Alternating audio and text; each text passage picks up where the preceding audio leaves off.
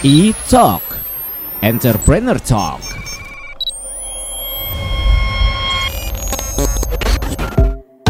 Halo Pop Lovers, apa kabarnya? Abi Zaki hadir lagi di E-Talk Entrepreneur Talk yang spesial ngobrol sama narasumber orang-orang bisnis nih yang seru-seru banget. Nah, kali ini di line telepon ini spesial banget loh. Di line telepon Zaki udah terhubung dengan seseorang yang akan diajakin ngobrol. Kita kenalan dulu deh kalau gitu. Ada Mas Haki Hasan selaku Marketing Communication dari PT Asli Dagadu Jogja. Halo Mas. Halo Pop Lovers semuanya, dengan Mas Zaki. Betul. Terima kasih undangannya. Siap. Sama-sama Mas. By the way, Mas Haki sehat? Alhamdulillah sehat. Sehat ya. Harus selalu sehat sekarang ya Mas ya. Sehat. Jogja gimana Mas? Aman ya Mas? Ya sama-sama harus jaga ya. Siap. Masih harus Sama waspada berarti. gitu ya. Sama, betul. By the way Mas Haki, terima kasih waktunya. Kita penasaran, pengen ngobrol-ngobrol, tanya-tanya tentang Dagadu Jogja. Mungkin bisa kita mulai langsung aja ya Mas? Ya. Oke, Mas Haki, boleh dong diceritain dulu awal ceritanya Dagadu Jogja ini lahir gimana sih Mas, dan di tahun berapa itu? Oke, jadi Dagadu Jogja itu lahir di tahun 1994 ya. Jadi sekarang usianya sudah lebih dari 27 tahun. Udah gede ya? Ya, udah. Oke. Dari usia kalau orang ya. Jadi sejarahnya dulu sebenarnya dari semacam komunitas di kampus. Kebetulan didirikan oleh mahasiswa dari jurusan arsitektur Universitas Gadjah Mada UGM gitu. Oke. Nah, waktu itu kan memang komunitas anak arsitektur yang suka dengan desain grafis dan kemudian suka dengan studi pariwisata kayak gitu, kemudian tertarik untuk membuat suatu semacam oleh-oleh cuman yang punya sisi kreatif gitu ya. Jadi kreatif. Makanya tercetuslah waktu itu juga berbarengan dengan berdirinya mall pertama di Jogja. Jadi di pusat kota di Malioboro ada namanya Mall Malioboro, sampai sekarang masih ada ya. Itu menjadi titik awal atau kedai pertamanya Dagadu di situ. Oke, wow. Ini Dagadu udah ikonik banget sih, siapa sih sekarang yang nggak kenal ya. Tapi kalau pengen tahu lebih detailnya konsep bisnis yang dihadirkan ini murni B2C apa gimana sih Mas sampai sekarang dari Dagadu? Secara konsep memang awalnya kita cindera mata gitu ya. Cindera mata untuk oleh-oleh, cuman kita kalau dulu kan terkenal Jogja itu pasti bakpia, baju batik, kayak handcraft yang dari yang misalnya silver dan lain-lain gitu ya. Cuman kita menghadirkan suatu konsep produk yang lebih fabrik, terus fabrikan gitu ya, citra fabrikan, terus kemudian punya sisi desain dan menampilkan itu tadi kreativitas dan sisi smartnya Jogja sebagai kota pelajar kayak gitu ya. Itu yang hadir dan dalam bentuk awalnya kaos, kemudian berkembang dengan berbagai macam assortment produk.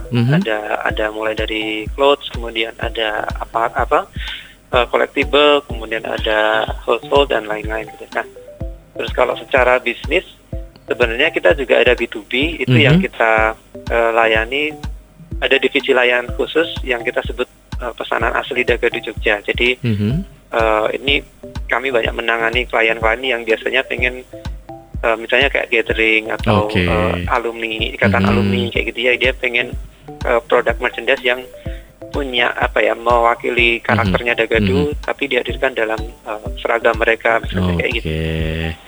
Nah, kalau ngomongin tentang USP atau unique selling point dari Dagadu Jogja ini sendiri, lebih di apanya nih Mas? Jadi yang jadi kita tentu di desainnya ya. Karena kalau sekedar kaos itu kan tentu banyak sekali yang jualan. Jadi betul. Kemudian secara karakter desain adalah kita sebut dengan Smart Smile Jogja. Sisi smartnya, desain itu memang dirancang bukan asal gambar gitu ya. Ada risetnya, kemudian ada nilai edukasinya, ada pengenalan budaya Jawa misalnya kayak gitu. Kemudian ada sisi smile-nya. Kalau dulu terkenalnya dengan plesetan gitu ya. Kalau sekarang mungkin lebih ya Jogja kan juga mengikuti dengan tren zaman sekarang kayak gitu. Ya ada tapi tentunya ada sisi smile-nya itu. Nah, Jogjanya ini tentu karena kita Dagadu Jogja bicara tentang Jogja ya, tema-temanya tentang seputar Jogja atau budaya Jawa secara lebih umum. Peluang bisnisnya masih besar ya Mas sampai sekarang? Kayaknya sih memang masih ya, orang masih akan pakai terus ya. Iya, clothing itu kan pasti akan terus dibutuhkan. Pasti. Gimana secara desain, apakah kita bisa tetap relevan dengan tren saat ini? Kalau ngomongin tentang target market sendiri dari Dagadu, menyasar ke siapa nih Mas Haki? Oke, kalau target market yang primary kita di usia 25 sampai 35 tahun gitu. Jadi memang ya bisa dibilang yang adult ya, itu usia sekian itu, tapi dengan segmen cenderung middle up. Perjalanan Dagadu udah panjang banget, 27 tahun kurang lebih. Tantangan yang dihadapi yang paling berasa tuh Mas Haki apa sih Mas? Dan gimana tim Dagadu menghadapi tantangan itu Mas? Oke, sebenarnya kalau kita bicara sekarang tentu tantangan terbesarnya adalah pandemi gitu ya. Dihadapi oleh hampir semua pelaku bisnis kan. Cuman kalau kita bicara sebelum pandemi sebenarnya sudah ada disruption ya kalau kita kenal di marketing gitu ya. Jadi yang pertama tentu ini, Dagadu dulu dikenal sebagai produk oleh-oleh ya. Kemudian semakin kesini generasi sekarang itu cenderung tidak oleh-oleh itu bukan jadi concern mereka ketika traveling gitu ya. Karena yang dibeli cenderung experience-nya gitu ya. Nyari kafe terkenal di satu kota kayak gitu kan. Nah, terus kemudian juga digitalisasi gitu. Tren belanja online itu yang tantangan yang harus kita hadapi, bagaimana kita bertransformasi dari sekedar dari cindera mata menjadi produk kreatif yang memang orang membeli Dagadu itu tidak harus dia berwisata ke Jogja. Artinya itu Dagadu adalah produk kreatif yang bisa dipakai bisa dibeli di mana saja, bisa dipakai kapan saja. Gitu. Mas Haki, kita break sebentar. Abis ini kita lanjut lagi ya Mas ya. Oke, Pop Lovers, jangan kemana-mana dulu ya. Masih seru nih obrolan kita bareng Mas Haki dari Dagadu Jogja. Stay tune. E-Talk, Entrepreneur Talk.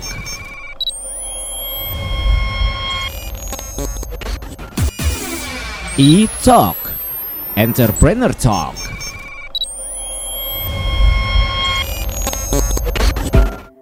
Oke Pop Lovers, masih bareng Abi Zaki dan Mas Haki Hasan selaku Marketing Communication dari PT Asli Dagadu Jogja. Mas Haki, kita lanjut obrolannya ya. Iya.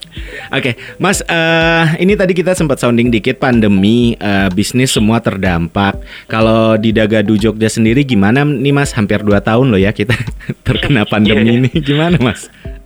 Ya tentu saja terasa ya, dampak itu memang sangat terasa gitu ya. Dan karena ya lagi-lagi kan kita juga sangat tergantung dengan traffic wisatawan juga. Betul. Gitu ya, terutama ke Jogja. Nah, ya memang kerasa dinamikanya naik turun gitu kan. Di 2020 misalnya sempat naik, kemudian turun lagi di 2021 karena ya kita tahu lonjakan kasus, kemudian PPKM. Betul. Itu kan pasti terasa sekali. Nah, ya mau nggak mau itu memaksa kita untuk semakin concern dengan online gitu ya. Pembelian online yang bagaimana kita bisa masuk ke sana, bersaing dengan banyaknya pemain yang sudah lebih awal untuk masuk gitu. Ya itu sih intinya, bagaimana tadi USP-nya, kemudian kekuatan brand itu bisa membantu kita untuk survive di kondisi sekarang. Betul. Kalau untuk omset, saya boleh bertanya nggak sih Mas untuk Dagadu Jogja ini sendiri? Ya kalau nominal rupiah tentu saya tidak bisa sebut. Oh iya, bayangannya aja mungkin ya. Ya perkiraan mungkin kondisi normal itu sekitar 30.000 pieces per bulan. Wow, oke. Sekarang ya mungkin ya setengahnya atau 70%-nya lah gitu ya. Oke. Nah ini yang nggak kalah menarik, kompetitor atau pemain lain di bisnis seperti Dagadu. Kalau Dagadu sendiri ngelihatnya seperti apa nih Mas kehadiran mereka? Oke. Kalau kita bicara kompetitor secara tradisional tentu sama-sama produk oleh-oleh dari Jogja gitu ya. Cuman ketika kita sudah masuk sebagai produk kreatif, tentu ya semua brand clothing itu bisa jadi kompetitor kita. Betul.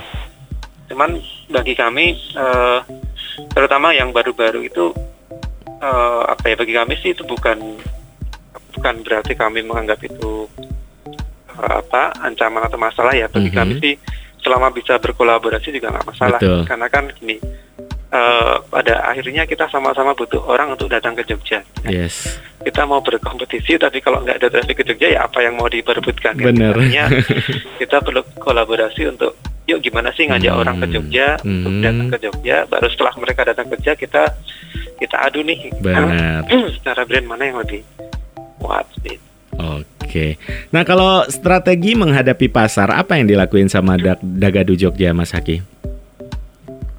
Untuk saat ini yang kami lakukan adalah digitalisasi. Jadi memang media utama yang kami pakai sekarang adalah sosial media, karena itu jadi media yang paling sehari-hari ditemui oleh audiens dan secara bisa kita gunakan secara efektif, efisien dan terukur secara real time gitu. Jadi kita benar-benar bisa dapat insight siapa sih audiens kita.